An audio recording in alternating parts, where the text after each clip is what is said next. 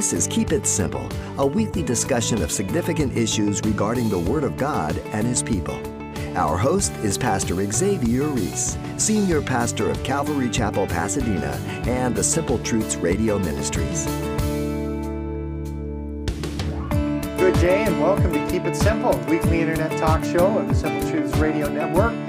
Pastor Xavier Reese, Pastor X, Tuesday again. How we doing? Good. I didn't have to go to report for jury duty, so it's real good. You guys pray for me so I don't have to go all week long. Amen. Freedom, it's almost like getting out of prison there. That's awesome. Also with us in the studio today, our brother Ray Miranda.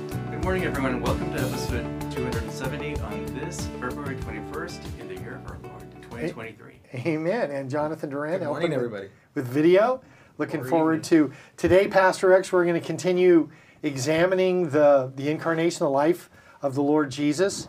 And last time we talked, we addressed the Lord's purpose in the death of Christ. Today we're going to continue with an emphasis on the resurrection. And want to mention that these segments are really based on Bible studies that you did probably about 20 years ago, just here in Pasadena. And the resurrection of Christ is obviously central issue to the Christian faith. And the Apostle Paul goes over that big time in 1 Corinthians chapter 15. And he deals with it, if Christ isn't risen, then our preaching is empty and your faith is empty. Right. Hard to get any more fundamental than that. Right. I mean, it's a key thing, as we'll see, amen, to the gospel message. Very important. Now, it's obvious, a whole lot going on in the incarnation of the Lord, God coming to earth as a human being. But for us, it's all about salvation in the end, one way and another. When we're discussing the death of Jesus on the cross, Pastor X, seems that the Scripture really presents this as the prominent issue of the Christian faith. Are we wrong in thinking that the importance of the death of Christ in some way really depends on the resurrection, does it? Yes, absolutely. Without the resurrection, the death is meaningless. Okay. And so, as Jesus went to the cross and he died for us, he died as the Lamb of God who takes away the sins of the world. Amen. He is the propitiation for our sins, not ours alone, but the whole world, 1 John 2:2. But if Jesus just died and there's no resurrection, then where's our hope? Amen. Yeah. It's useless. Now, is that clearly laid out for us in the Scripture, Pastor X? Yeah. The resurrection of Christ is found, again, it's not a New Testament doctrine. It's Old Testament. Amen. In the Old Testament, the book of Job, chapter 19, 23 through 27, is the oldest book, is believed to be written around Abraham's time.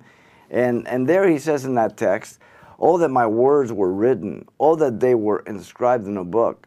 That they were engraved on a rock with an iron pen and hid forever. For I know that my Redeemer lives, and he shall stand on the last on the earth. And after my skin is destroyed, this I know, that in my flesh I shall see God, whom I shall see for myself, and my eyes shall behold, and not another. How my heart yearns within me." He's talking about the Redeemer, Jesus Christ. Yeah. He's talking about the Messiah, who's going to be raised from the dead. So it's nothing new. The prophecy of the Psalms, in Psalm 16, 9 through 10. Peter quotes in the day of Pentecost in chapter 2, 27 through 28. And there Peter is speaking about the resurrection of Jesus Christ. He didn't leave his soul in hell to see corruption. Jesus went down, as we know, he went down for 3 days and he preached. 1 Peter tells us, chapter 3, 19 through 21, he preached to those who were captive. The compartment had two sides, Sheol or Hades in the Greek, and you have the place of torment and the place of comfort. The place of comfort is also called the place of paradise, Abraham's bosom, and there's a gulf between them. And those that come here can't go there, and those there can't come here. Very, very clear. Now, we didn't know that until Jesus revealed that to us in Luke 16. Every person in the Old Testament just knew that as the grave, Sheol, the place of the departed, the underworld, and both went there, but we didn't know the two compartments. No. And so Jesus says that he would descend. In fact, he told the thief on the cross, "Today you will be with me in paradise. So think about it. Yeah. Paradise is the bosom of Abraham. Right. Yeah. And so Jesus descended. 1 Peter 3:19-21 says he preached to those who were captive. And people always ask, did he just preach to those who were saved or to those? I think he preached to both. He announced it. He announced it to both. Amen. Okay? Yeah. They all made their decision prior to leaving here. Yeah. And then as he did, he scooped up all those who died in faith. Colossians 2:14-15 says he made a public spectacle of them. They couldn't stop him. Nobody could stop him. And he transferred paradise to the third heaven. Paul uses that identification in 2 Corinthians 12. I knew a man in Christ about 13 years ago. They're in the body, out of the body. I don't know. He was caught up to the third heaven, paradise. Yeah. And so That's interesting. all those believers were instantly in heaven. And now when people died after the resurrection, there's only one compartment, the place of those who are lost eternally and in suffering, waiting for the white throne judgment to have their sentence in the lake of fire. Yeah. And so people need to understand that. That's a terrifying thought, as you mentioned that, because here these people, I mean, Luke 16, the account of Lazarus and the rich man, this guy's being tormented. Right. He's not even been completely judged by God yet. It's just a waiting hall. It's like, you get busted, you go to Twin Towers in L.A. Yeah. And you get 6 months there before your trial. That's just dead time. Yeah. But your trial hasn't started yet. Man. And so throughout the Old Testament, even in Isaiah 26:19, he says, your dead shall live. Together with my dead body shall they arise. Awake and sing, those who dwell on the dust, for your dew is like the dew of herbs, and the earth shall cast out the dead. So that's only a couple of scriptures we've looked at. There's many, many, many more. That resurrection was always prophetic and was always part of the redemptive plan. Very important. Amen. Hard to argue that it wasn't an essential part of God's purpose going forward. Obviously, the Lord knew what he was going to do. He knew his plan. Interesting that the Jewish leaders, like the Sadducees, which were probably the most powerful group at the time of Jesus' incarnation, they rejected the resurrection even as a part of God's purpose. Sure. I guess that testifies to the power of deception. They were deceived. They were fooled. Yeah. Well, you have the Sadducees, the rationalists, materialists, and you had the Pharisees, the religious hypocrites, and the two parties were one. The Pharisees believed in the resurrection and spirits and in angels, and the Sadducees rejected it. And yet they both comprised the Sanhedrin. Yeah. How crazy is that? Yeah. But not that crazy. We see the Republican and Democratic Party, and there's really no difference at all today anymore. So, you always have these different parties that exalt their own position when there's a clear distinction between the two, and one of them's right, the other one's wrong. Yes. Yeah. You both can't be right. Amen. Amen. So the New Testament is more articulate in the resurrection, as you know. Jesus said in John 11:25, I am the resurrection and the life, and he that believes in me, though he were dead, yet he shall live. Amen. Well, he wasn't talking about, then he's talking about dead and being raised from the dead. That's right. Destroy this temple, Jesus said, and in 3 days I will raise it up again in John 2:19. And that's very early in his ministry. Right. He wasn't talking about the temple. The building, no. No, Solomon's temple. He's talking about his body. And then he makes that very clear. He gave the sign to the Jews about Jonah. As Jonah spent 3 days and 3 nights in the belly of the whale, so shall the Son of Man spend 3 days and 3 nights in the heart of the earth. If I am going to be biblical and they ask me where is hell, the grave right now, I would say it's the middle of the earth. Well, it's kind of interesting that in the middle of the earth it's magma, a core of magma, hot. Okay? Yeah. Jesus says that's where it's at. Interesting. Anybody who says it's other place, they're crazy. Well, it's not biblical. Jesus said it's the middle of the earth, the heart of the earth, okay? The heart of the earth is the very middle. Same distance from the outside. The radius same at every point. Amen. I guess, if they weren't paying attention, you could miss how Jesus was pointing people to the resurrection all through his ministry. And it seemed to get plainer as he went along. Yeah. The parts you mentioned there in the Gospel of John, where he talks about taking down the temple and I'll raise it up. That's very early Right. in his ministry. Right. But as he goes along, it gets plainer and plainer, Right. especially in his talks to the disciples. Yeah. Jesus revealed that in the Mount of Transfiguration. Okay. In Matthew 17:2, Jesus was transfigured, as you know. We get the word metamorphosis from that.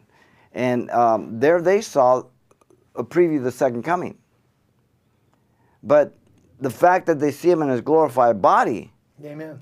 means and implies and is evidence that he was raised from the dead. Yes. Because he's standing before them physically up on the mountain, and all of a sudden the vision they see Moses and Elijah, Yeah. and they're seeing a preview of the second coming. Amen. He's That's glorified. So he's been raised from the dead. Yeah. And he tells them, by the way, don't tell anybody. Can you imagine how hard that was? For those two, and they didn't say anything. Amazing. That's wild. It's too crazy. So Jesus identifies the events of the Son of Man coming in the kingdom, right there. And that's the second coming. That's a preview of it. If you want another preview of the second coming, go to Psalm 2, where it says there, why did the heathen rage? Why do they imagine a vain thing? And the psalm finishes, he will have them in derision. It says, kiss the Son, lest he be angry with you. Amen. The kissing of an idol is devotion to an idol. So you want to be devoted to anybody, you be devoted to the Son before he comes back. When he comes back, it's too late. Interesting. Amen.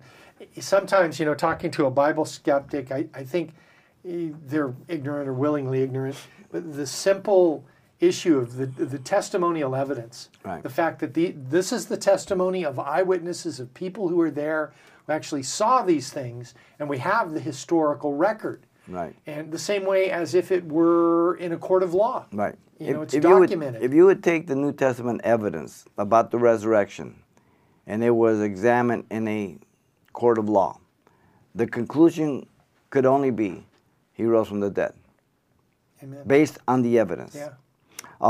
Late R.A. Torrey said, quote, the accounts are told in simplicity and straightforward, leaving the philosophizing to others. Amen. Everybody has a big mouth here on earth. Everybody's a know-it-all down here on earth. But we must understand that the only thing that is absolute truth, reliable truth about man, sin, creation, everything having to do with right and wrong is in the Scriptures. Amen. Everything else is roundabout. Everything else changes with culture, Yeah. norms, mores, cultural relativity. We see it today. We have gotten so far left that we don't even, we couldn't identify where we were. Yeah. We're living in an amoral world, non-existent. We're caught up with pronouns, and we can't even distinguish between a man and a woman. Yeah. Well, your chromosomes tell you who you are, a man or a woman, and then the equipment that God has given you. Amen. Simple. If you really look at it, even, there are some diseases that only women get. Yeah. So even diseases identify what a woman Absolutely. is. Absolutely. What They're a smarter rebuke! than we are. What a rebuke to our society. It is. This idea of the resurrection, and this is kind of maybe a dumb question, Pastor X. Is it possible to present the gospel of Jesus Christ without mentioning the raising from the dead? No, Okay. it's impossible. One leads to the other. Yeah. One demands the other.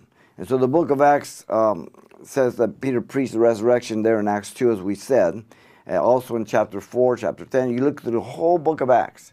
The resurrection is the heart of the gospel. Amen. Yes, Jesus died for our sins, but he was risen from the dead. Yes. Very, very important. So you might look at the death of Christ as the payment, and the resurrection as the Father's receipt, that he accepted that. My God, why have thou forsaken me? He's quoting Psalm 22. Yeah. A verse down tells you why, because you are holy. Jesus became literal sin for us who knew no sin, that we might be made the righteousness of God in him. 2 Corinthians 5:21. So the Father poured out his wrath from noon on. It was dark. Yeah. All over the world. Not just in one place. And God the Father poured out his wrath on his Son for me. The Son tasted death for me. The Son became sin for me. The Son took my place. And as the Father poured out his wrath, the payment was made as the last Adam because of the results of the first Adam. And then when he raised him from the dead, he said, payment's been paid in full. Amen. That's why no one can be saved apart from Jesus Christ. That's why there's only forgiveness of sins by Jesus Christ. Only the blood of Christ can forgive us, can redeem us. Nothing else. There is no other option. People can philosophize, they can have religions, they can have opinions. Doesn't mean anything. No. It doesn't mean anything. They can have a PhD in philosophy and be complete idiots regards to the Bible. Amen. Doesn't matter. Yeah. It's just their opinion. Yeah.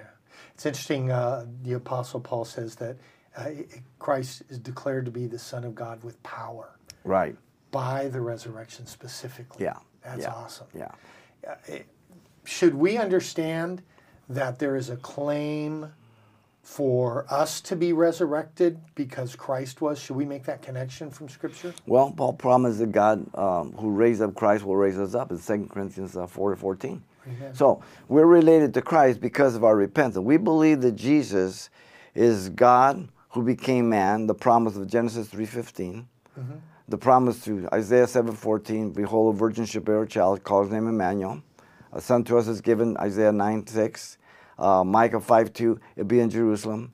And we believe that he is the Lamb of God, even as John the Baptist declared Jesus' cousin to be, and that he died for my sins, and that I only have provisions in his death and resurrection. Amen. I must repent. If I agree that I'm a sinner, that I am in a place of separation from God because of sin, the first Adam made us all sinners. Yes. Romans 5:12. He was the federal head. No woman has ever given birth to a sinless baby. Amen. They're all little rotten little kids because they belong to rotten parents.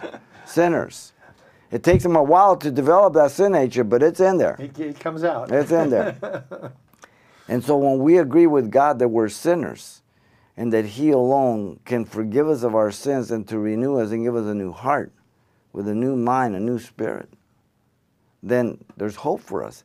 We're never sinless or perfect, but we certainly don't live the way we used to. No. We know the difference. Mm-hmm. And when we blow it, we ask forgiveness. The blood of Jesus Christ cleanses us from all sin. 1 John 1:9-10 tells us. That doesn't mean that we practice on purpose sin. It's because we still have sin nature. If we don't walk in the Spirit, we will walk in the flesh. Yeah. So people are always saying, well, what's the difference then between people who just live in the world? Because now we understand that what we're doing is absolutely wrong. Before we did things that perhaps we knew it was wrong by conscience and by morality and that, but that's not repentance. No, not the same. It's that Jesus died for me, and Jesus can make me clean. Jesus can make me whiter than snow. So I agree with him. I ask him to forgive me, to make me a child of God. That's the born-again experience that unless you have that, you will never enter the kingdom of God. Jesus told Nicodemus. Amen.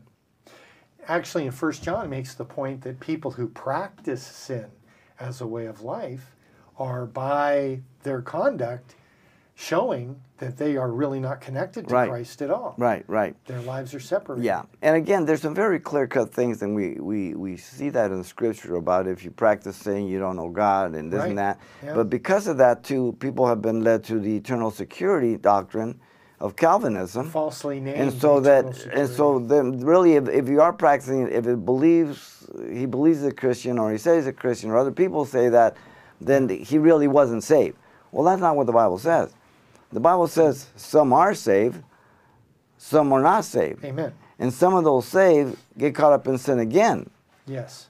All the warnings in the New Testament are to believers, not to non-believers. Now that would be like a good application for that, the parable of the sower. Those who, Absolutely. the seed that falls among the weeds are drawn away by the cares of this world. I mean, the interpretation to the kingdom parables in Matthew 13 are key. Mm-hmm. Mark says, if you don't understand this parable, how are you going to understand all other parables? And that's the parable of the sower. So you need to interpret those parables properly. Amen. And the only common sense way to interpret the parable of the sower is that there was 4 seeds. And now, it's talking about the heart of men. Right. The condition, the soil, the heart of men. The only seed that did not sprout is the one by the wayside. The birds came in, by the way, the word is harpazoed, for the rapture, suddenly, violently. Yeah. The other 3 sprouted. And took up some roots. 2nd and 3 fell away for different reasons, but it doesn't matter. Yeah. If a woman has a miscarriage, Yeah. are we going to say she was never pregnant? Are we going to say there was not a real person in there alive? Amen. So people, because of their eternal security and this dogma that is unbiblical, force it upon the interpretation of Scripture. Yes. Every warning in Scripture, old or new, to not walk away, to not backslide, to not deviate, to not drift, to not depart from the living God, to not apostatize, is to believers, not to unbelievers. Amen.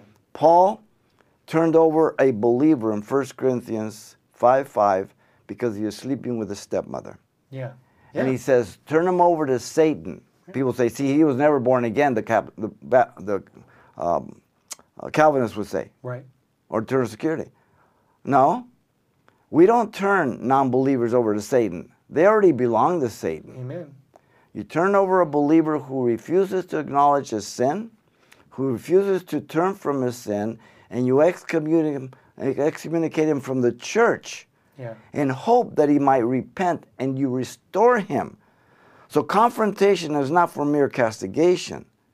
It's for restoration. But sadly, often castigation has to be first before the restoration because we're so proud and so arrogant and so rebellious. People need consequences. So, and let's just put it this way. Let's say I'm completely wrong about what I teach.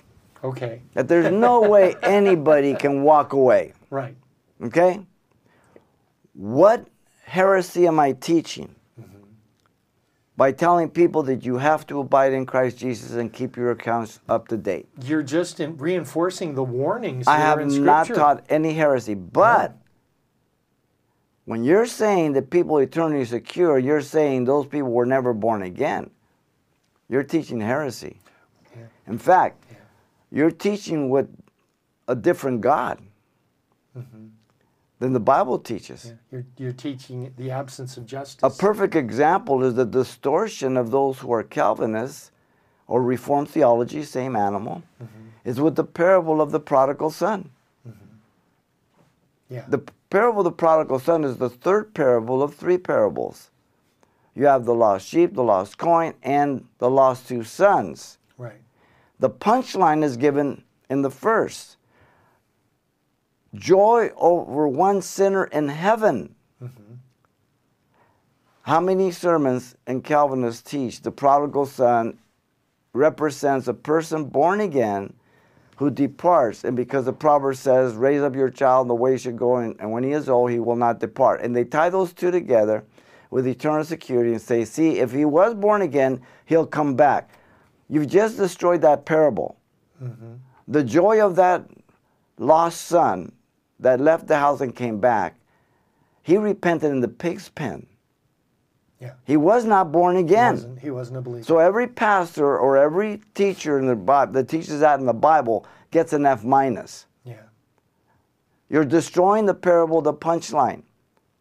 The Bible disagrees with you. Yeah. You're absolutely misleading people. So back to the resurrection, Pastor X. I was talking to my neighbor this past week, and he was telling me that he was he belonged to a particular denomination, and wonderful guy. And I was sharing with him and just talking to him and finding out where he was at. And he told me that he was an Orthodox believer. He believes in the Scripture. The only thing that he doesn't believe is in a bodily resurrection of believers. Right. He doesn't believe that people are going to be bodily resurrected. And I didn't think of it at the moment, but I should have told him, if you don't believe in the bodily resurrection of believers, of the church, then how do you account for the body of Jesus in the Gospels? Because that's the pattern. He's the first fruits. That's it, right there. Absolutely. He's the sample of what's going to follow. Amen. Simple. So as we believe the resurrection is central to the gospel, we have to hold, first of all, that Christ's resurrection is a real historical event. Right. Because obviously the world doesn't believe that. No, they don't. But the scriptures are very, very clear. The nature of the resurrection of Christ is clearly laid out. The resurrection of Christ was an actual resurrection. Amen. It was not a fraud suggested by the Passover plot and all the other philosophies that say that he just fainted and they stole his body and he recovered afterward. That's a lie. The Passover plot was a book that came out in 1965, but it was the idea was around a long time before the guy who wrote the book. Sure. And that idea really is promoted before the book. It was something that was pretty common. Well, it started with the Pharisees. Right. They said, they told the guards, tell them that the disciples came and stole the body. Right. So, it's nothing new. It's the same lies repeated through the different ages and generations. No big deal. A lot of things the Romans did, some better than others, but one of the things Romans did really well was kill people. Oh, yeah. They knew. And they knew how to make them suffer before they died. Absolutely right. Yeah. And we look at the example of the witness of Christ. In fact, there's back in the 70s, late 70s, early 80s, there was a great article from the American Medical Association talking about the death of Jesus and all the specific details of how he died and how it bore testimony to the truth of Scripture. You remember that he had a literal body like yours and mine. Amen. And yet he was scourged, punched in the face, hair plucked out, put nails through his wrists, not his hands, because that would have torn right there. He was pierced through the heart on the side. Soldiers mocked him. People mocked him. The very description of the thirst and the pain in Psalm 22 and others is just horrific. Yeah. I mean, Jesus died a horrible death, a death that he did not deserve. He was sinless. Yes. What happened to Jesus has been the most unjust thing that has ever taken place or will ever take place upon the face of this earth. Amen. We all deserve death and hell. He was the epitome of holiness. Yes. Wow. Amazing. Obviously, the biblical testimony, do we know that this wasn't just, let's say, symbolic for the benefit of the disciples, Pastor X? Well, the resurrection of Christ was bodily, not spiritual, as many people try to explain. Jesus told Mary in John 20:17, "Don't hang on to me, for I have not yet ascended to my Father." A literal body. That's pretty clear. Not a phantom. Yeah. Okay? So when he was there, and which is interesting too, because notice he says, "I have not ascended to my Father yet." Yes. Okay? Yeah. So Jesus ascended twice. Mm-hmm. Okay, he had to go up to the third heaven to transfer everybody, and then 40 days after the resurrection. Okay, so you have two ascensions of him. Interesting. Though it's not really focused on much by many, many people. Okay? Jesus showed the 10 his hands in John 20:19-20. Right. Doubting Thomas. Yeah. Hey, put your hands on the side here, my side. Exactly. In John 20:7. Jesus ate with them. Mm-hmm. There and up in Galilee. I know some people are pretty concerned about whether we're going to be able to eat in a glorified body, but apparently that's clear. Yeah. Yeah. Anybody who denies the bodily resurrection of Jesus Christ, he's denying all the evidence that is in Scripture. Mm-hmm. It is not personal interpretation. If you follow the English language with a good translation from the Greek, it is very evident that Jesus rose from the dead. In fact, there were people in Jerusalem that were seen walking around who came out of their graves. Yes. As once again the evidence of the first fruits. Jesus the first fruit, then those in their own order. Mm-hmm. And so he gave samples of what was going to happen to others. Mm-hmm. They saw them. Mm-hmm. Interesting. It's not something that's made up. No, not at all. If you've just tuned in, you're listening to Keep It Simple. Today we're talking about the resurrection of the Lord Jesus, and we'll be right back with you after these messages. The Calvary Chapel Pasadena Bookstore is a full-service Christian bookstore offering Bibles, books, cards, gift ideas, audio messages from Pastor Xavier Reese, study guides, and more. We're located in Calvary Chapel, Pasadena, at 2200 East Colorado Boulevard. That's 2 blocks west of Sierra Madre Boulevard in Pasadena. We're open Tuesday through Friday from 9 a.m. till 5 p.m., as well as after every midweek and Sunday service. We also have an online bookstore offering many items available for purchase at store.calvarychapelpasadena.com. Feel free to give us a call, 626-584-9992. That's 626-584-9992. Or visit calvarychapelpasadena.com for the Calvary Chapel Pasadena Bookstore, serving the community since 1995.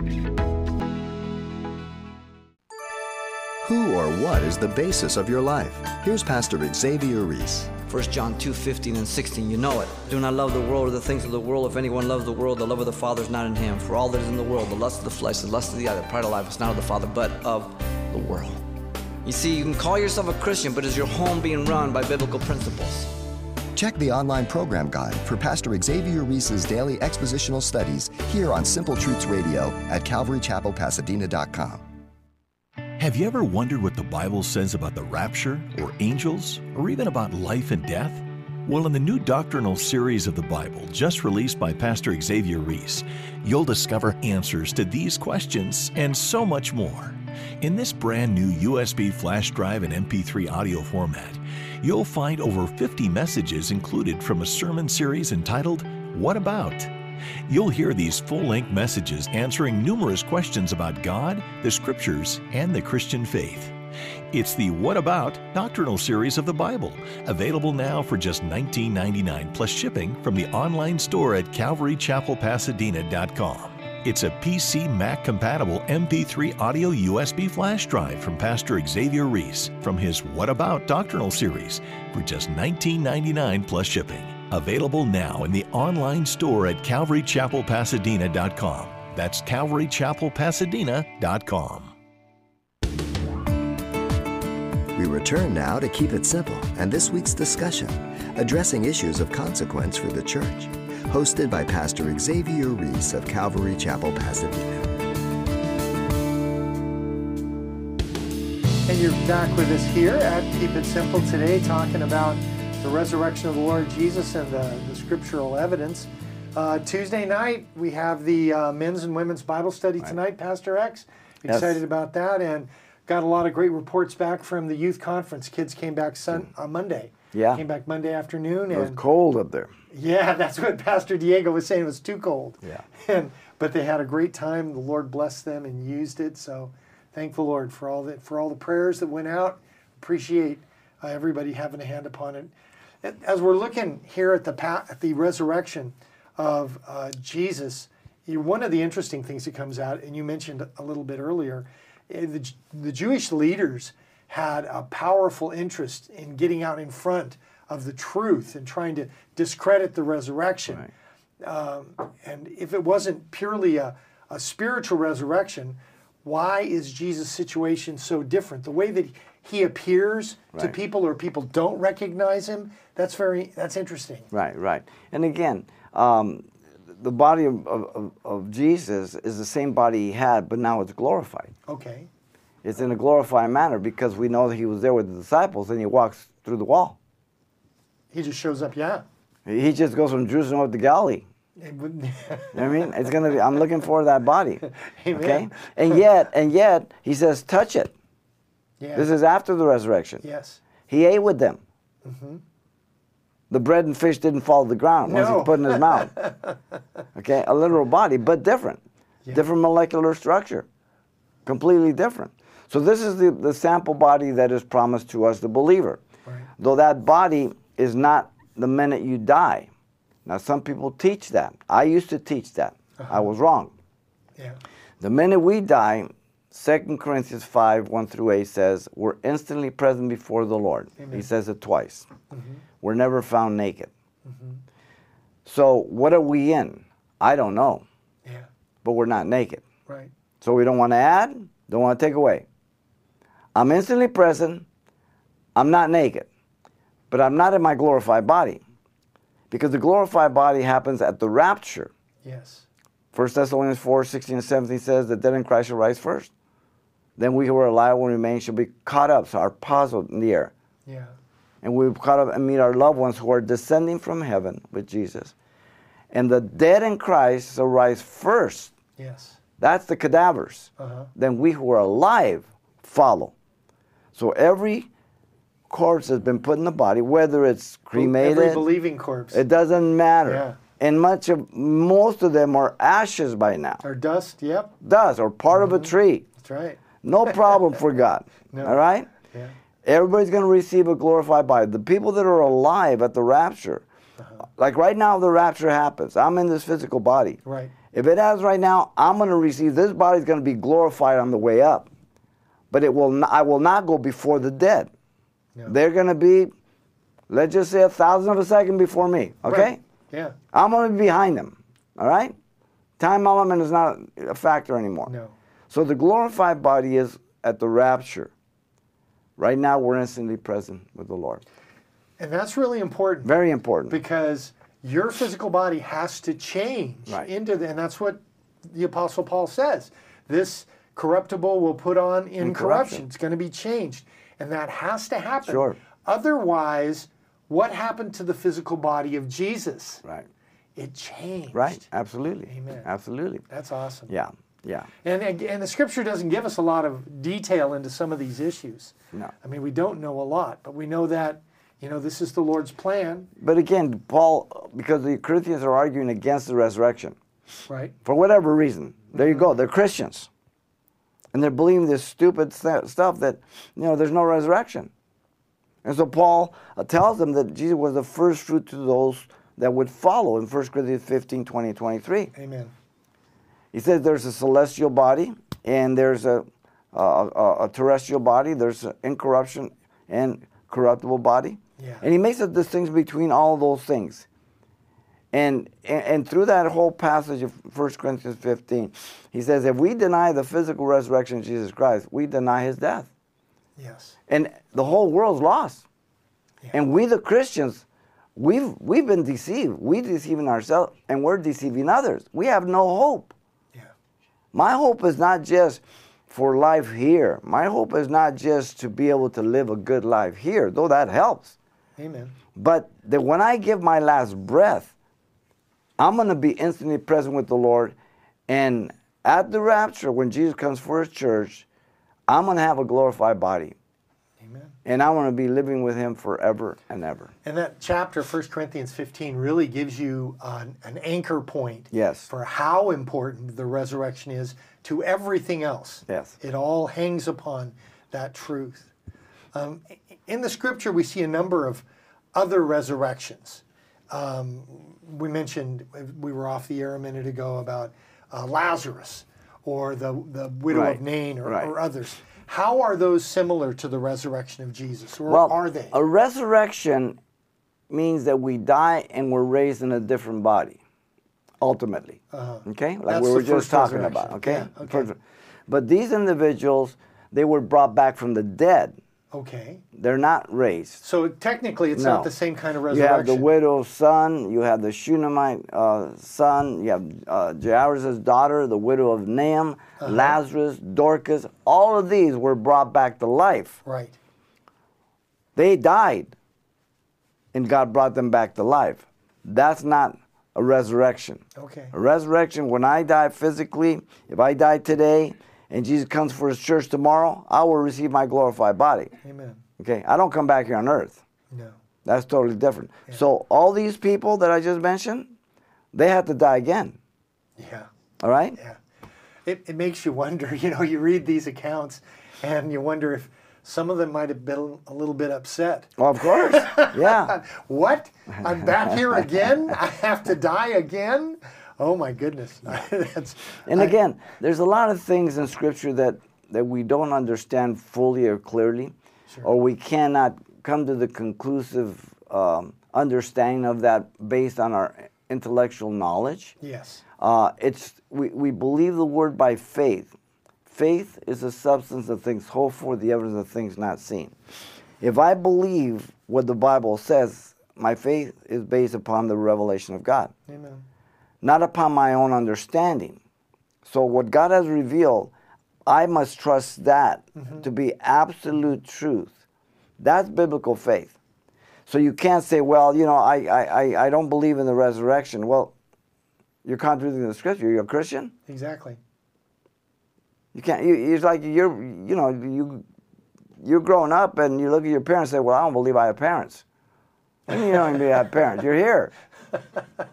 It's stupid. Yeah. Trust me, you've got a mommy and a daddy somewhere. So people, even quote, quote, called believers, they say some dumb things, and probably because they're not grounded in the Word of God.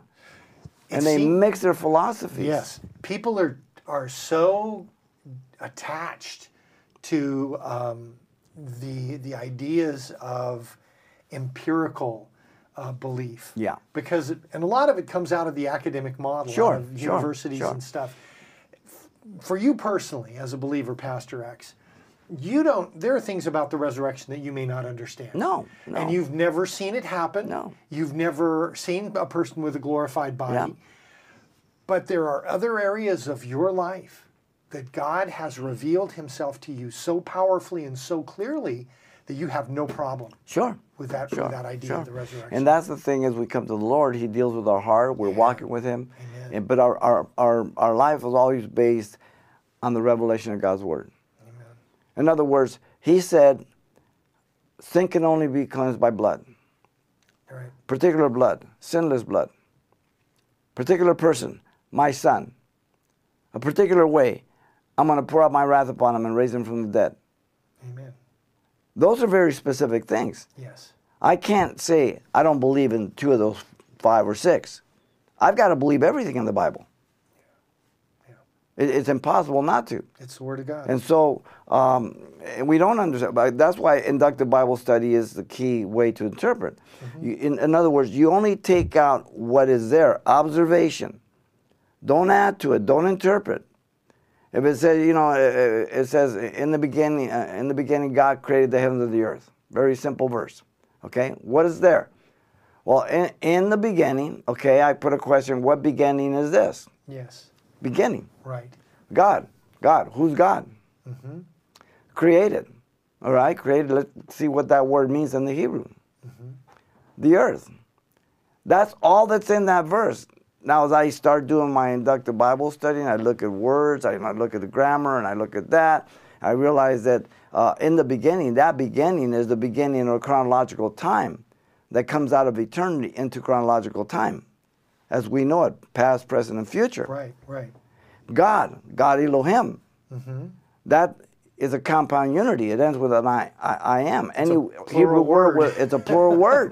The Trinity's there. It is. Okay, and it goes by in verse 2, the Spirit of God brooded upon the face of the deep. So in the beginning, God Elohim created, bara, out of nothing. Right. He spoke it into being, and it's confirmed through the Scriptures. What was it? The earth. That's all that verse is saying. It's not asking for a poll. No. It's not asking for opinions. Not trying to convince anybody. No. It's declaring as a proclamation, this is what I did. Yes. I am God. You're not. Very, very simple. And it's so important as you inductive Bible study to separate, because I fear that in a lot of churches, people walk away with a whole lot more opinion. Yeah. And perspective that has been affected. And what we need, the words of Scripture. Yeah. Very Sadly, important. too sadly, today, much of Bible teaching is storytelling. Yeah. And the emergent church and the progressive liberals have gotten into the universities and the seminaries and all that. And everybody's talking about their journey. And everybody's talking about this and that and stories. And they're not teaching the Word of God. Verse by verse, chapter by chapter, book by book. Good inductive Bible study. You don't get that just by cursive reading. No. And it's interesting, as you were talking about Genesis 1:1, you made mention of the language and stuff. But in most of the Bible, you don't have to be a language scholar. Nope. You don't have to know Hebrew or Nope. Greek. Nope. If you just spend time examining the words of Scripture, The context will tell you. You're going to find it. Yeah. It's all right there. And that's important because, many times, especially people that know the languages, sometimes they go overboard and say, well, you need to know the original languages. Okay, well, let's verify that by Scripture. Yeah. Jesus came to speak to normal people. Now, of course, he spoke in Aramaic, he spoke in Greek. People knew that language, the Koine Greek, so no problem. But Jesus knew that it was going to go to the future generations. Yeah. Jesus knew that it would be translated to different languages. And so God has allowed and raised up people in the original languages that made good translations of good translations, like Old King James, New King James. Okay? The grammar is intact. And so if you do good inductive Bible study with language, even in the most basic way, the context and the historical background, you're going to understand what's going on there. Because if everybody has to know that, then we have to say that 99.9 of the human race will never be able to read the Word of God on their own. Which is so foolish. You have to be careful as a scholar. Yeah. Okay? Yeah. I do not know Hebrew. I do not know Greek. But I depend on the scholars, Weiss, Robertson, Nicole, many other guys, okay? And I read them all and I look at that and they give you the evidence, the grammar and all that, and I follow it, okay? But it doesn't mean that you even have to have that. People in India, people in Africa don't have those tools. Amen. Okay? So be careful what you say about the languages. I'm all for it. Sure. Okay? Let's do what we can. To those that much is given, much more is required. I have those resources. God holds me accountable to use them. Yes. Someone doesn't, God accounts them to be responsible to read it and to do what they can the way they are. We've got to believe that God's going to provide Absolutely. what we need. Absolutely. You know, and that's the thing. Absolutely. Pastor X, I've heard Bible critics that hold, and unfortunately Bible critics in the History Channel and the Discovery Channel and all kinds of other foolishness, they hold to the idea that the documents of the New Testament are from the 2nd century, or even later sometimes. And I really believe this. I think it's because they cannot afford to have the New Testament be from eyewitness accounts. Of course. Of people who are. Does that apply to the resurrection here, do you think? Of course. Of course. See, even you take the book of Daniel, all the critics said, no, Daniel, there's no way. But, Dick Wilson did the whole study. I mean, you look at his commentary, the evidence, the culture, everything. Amazing. It's amazing. Yes. You know what I mean? Archaeological digs, everything else. And the critics are always proven wrong. Amen. There's only one book archaeologists use in the Middle East Amen. to find things. The Bible. That's right. Not Webster's Dictionary, not the telephone book, not even an iPhone. The Bible. That's what they do. It's the truth. It's terrible. People have all these crazy ideas and they're just confused. I mean, how many times did Jesus appear? 10, 12, 13 different times. Yeah. He was around for 40 days speaking about the kingdom of God. Absolutely. I mean, the amount of evidence is so overwhelming. You've got to be a complete, willful rebel against God. You have to hate God, hate His word, hate His evidence, and you want to do war against Him. That's the heart of man. Amazing. Scripture tells us he appeared to more than 500 people at one time. At one time? That's crazy. At one time. And there are a couple. It's also interesting to me. There are a couple of situations. One where he appears to Simon Peter, and one where he appears to his half brother James. Right. And we're never told what happens in those situations. Right. Just that happened. Right. And I think that's really interesting. And I mean, let's push it forward. Jesus discipled Paul for 3.5 years in Arabia. Yeah, but now Interesting. Those situations that took place after the 40 days in the ascension, are we thinking that that's a literal appearance of Christ in His glorified body, or is that a vision? We don't know. Okay. We have no idea. Yeah. I have no idea. But Jesus discipled them for 3.5 years. Yeah. Amen. Nobody discipled them. Nobody made a disciple, not any of the other apostles or anything else. In fact, the book of Galatians, he's very adamant about that. Yeah. Very, very clear. Well, I love in Ephesians chapter 4, he says to the people in Ephesus, if you have heard Jesus, if you have been taught by Him, Yeah. and that direct inference. Yeah. And when we're born again, He teaches us. When people say, well, how does God speak to you? Well, when you read the Word of God. Absolutely. That's the absolute way. When I read the book of Ephesians, God is speaking to me. God is commanding me. God's exhorting me. God's warning me. God's directing me. If I just act and believe God's word and obey it, God is guiding me in life. And then from that foundation, there's that personal relationship. God speaks to me. But God's never going to speak to me something contrary to the word of God. No way. Yeah. So he's only going to affirm the word of God. Mm-hmm. And so it's very important. The plumb line for everything in life is the word of God. The plumb line is never crooked. It's always the wall that's crooked. So we keep the word of God as the plumb line. Make the word of God the first thing to be the first thing. Simple. The majority of churches are not there. Seminaries, they're gone. Yeah. The majority. The majority of them. Amen. There's only a handful. It's interesting as we look at the narrative in the Gospels after the resurrection that the Jewish leaders, the religious leaders who didn't believe, they're the ones who remembered that Jesus had made claims concerning rising from the dead. And they're trying to do damage control. Right. That fascinates me. While the disciples had lost their minds and they were all messed up. Yeah, the Pharisees believed the resurrection more than the disciples. In fact, everybody that denies the resurrection, well, how do you explain it? They believe the soul. They told Pilate, hey, give us some soldiers who can secure the tomb. Yeah. Let the deception be worse than the first. He said, hey, you have men. Make it sure as you can. Yes. All right? The stone was rolled away. The angel sitting on the stone. The women were worried about how are we going to roll the stone away. God took care of all that. He did. Completely. He does. So the non-believer believed the resurrection. Yeah. Before the resurrection. Amazing. Now, it gives us the account that as, for instance, Peter and John arrive at the tomb in the Gospel of John, that they see the grave clothes and everything all. What is seeing the grave clothes undisturbed? What does that indicate for us, Pastor X? Well, again, the face cloth is laid neatly folded, a distance separate from the body. Right. In the body, the indication, the testimony of the Gospels is that it was intact as the body was in it.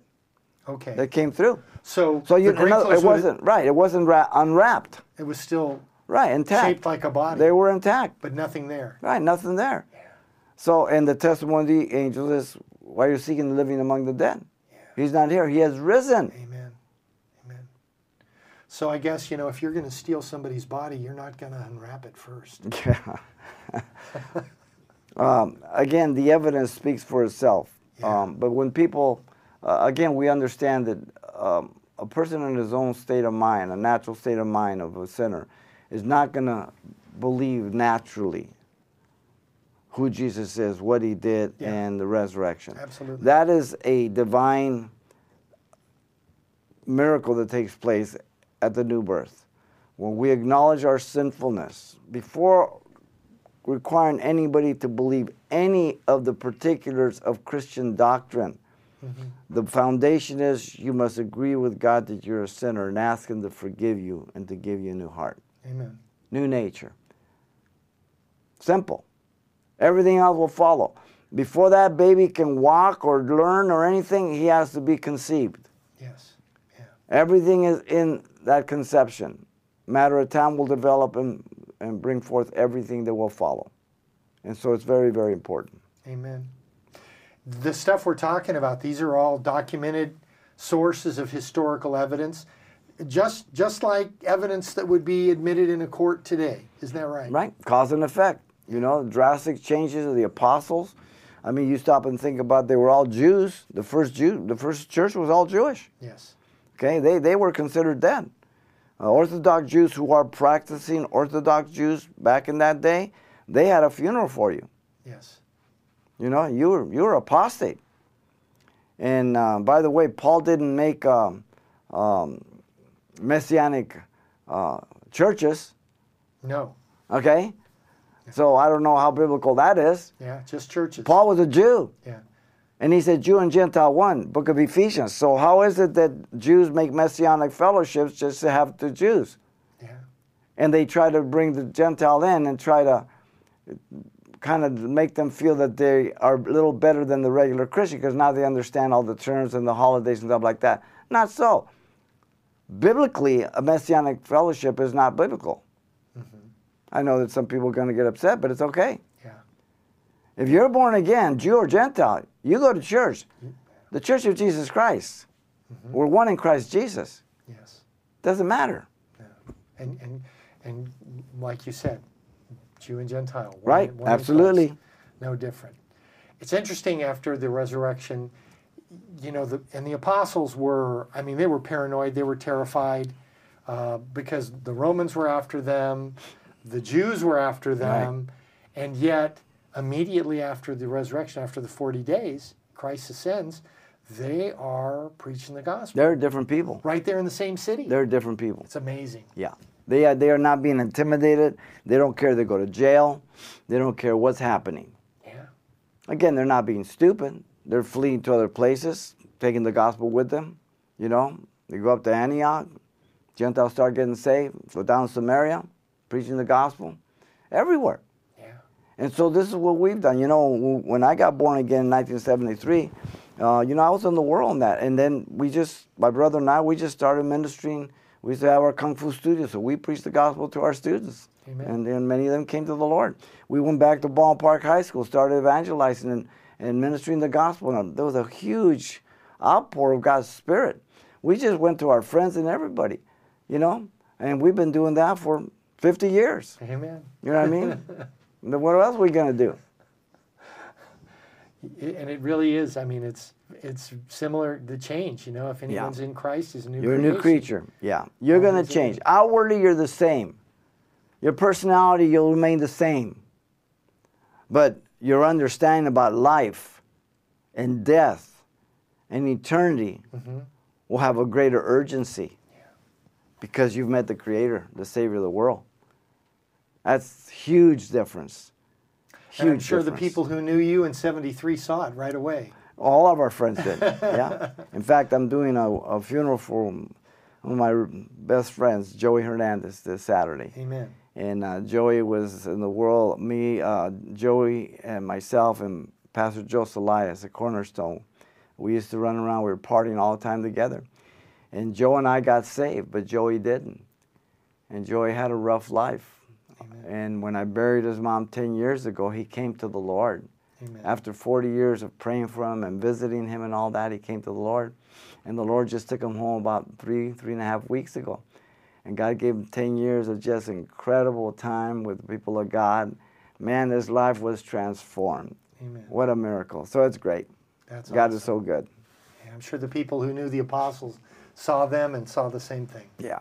Every generation. It doesn't matter whether you're from Mexico, whether you're from Poland, whether you're whatever. It doesn't matter. We're all sinners. Amen. You need to repent. Some of you may be out there thinking, I've never really done anything real bad. Well, it doesn't matter. You're born a sinner. Being born into this world condemns you. You don't like that, you can pick it up with Adam when you see him in heaven. But that's just the way it is. And so Jesus in his love asks you to look at your life and see if he's not telling the truth, that you're a sinner, that you missed the mark. That in you, in your heart, there's good and evil that goes on. And that you have no way to control that you need to be born again, to ask him to forgive you of your sins, that he would give you a new heart, a new mind, a new spirit, a new nature, so that you can glorify God and then be an asset to people around you.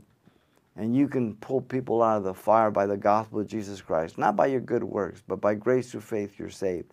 And so Jesus always asks a public confession of people. It says, if you confess me before man, I will confess you before our Father in heaven. If you deny me, I will deny you. And so, if you don't know Jesus, ask him to forgive you your sins. Ask him to save you. In Jesus' name, he will do that. Don't make it complicated. Take the step of faith, and a whole world will open up to you. Keep it very, very simple. God bless you. You've been listening to Keep It Simple with your host, Pastor Xavier Reese on Simple Truths Radio. We hope today's broadcast has informed, encouraged, and challenged you in your own personal walk with Christ. For more information regarding Simple Truths Radio Ministries or Calvary Chapel Pasadena, please visit calvarychapelpasadena.com. We hope you'll be back for our next discussion, and may God richly bless your day.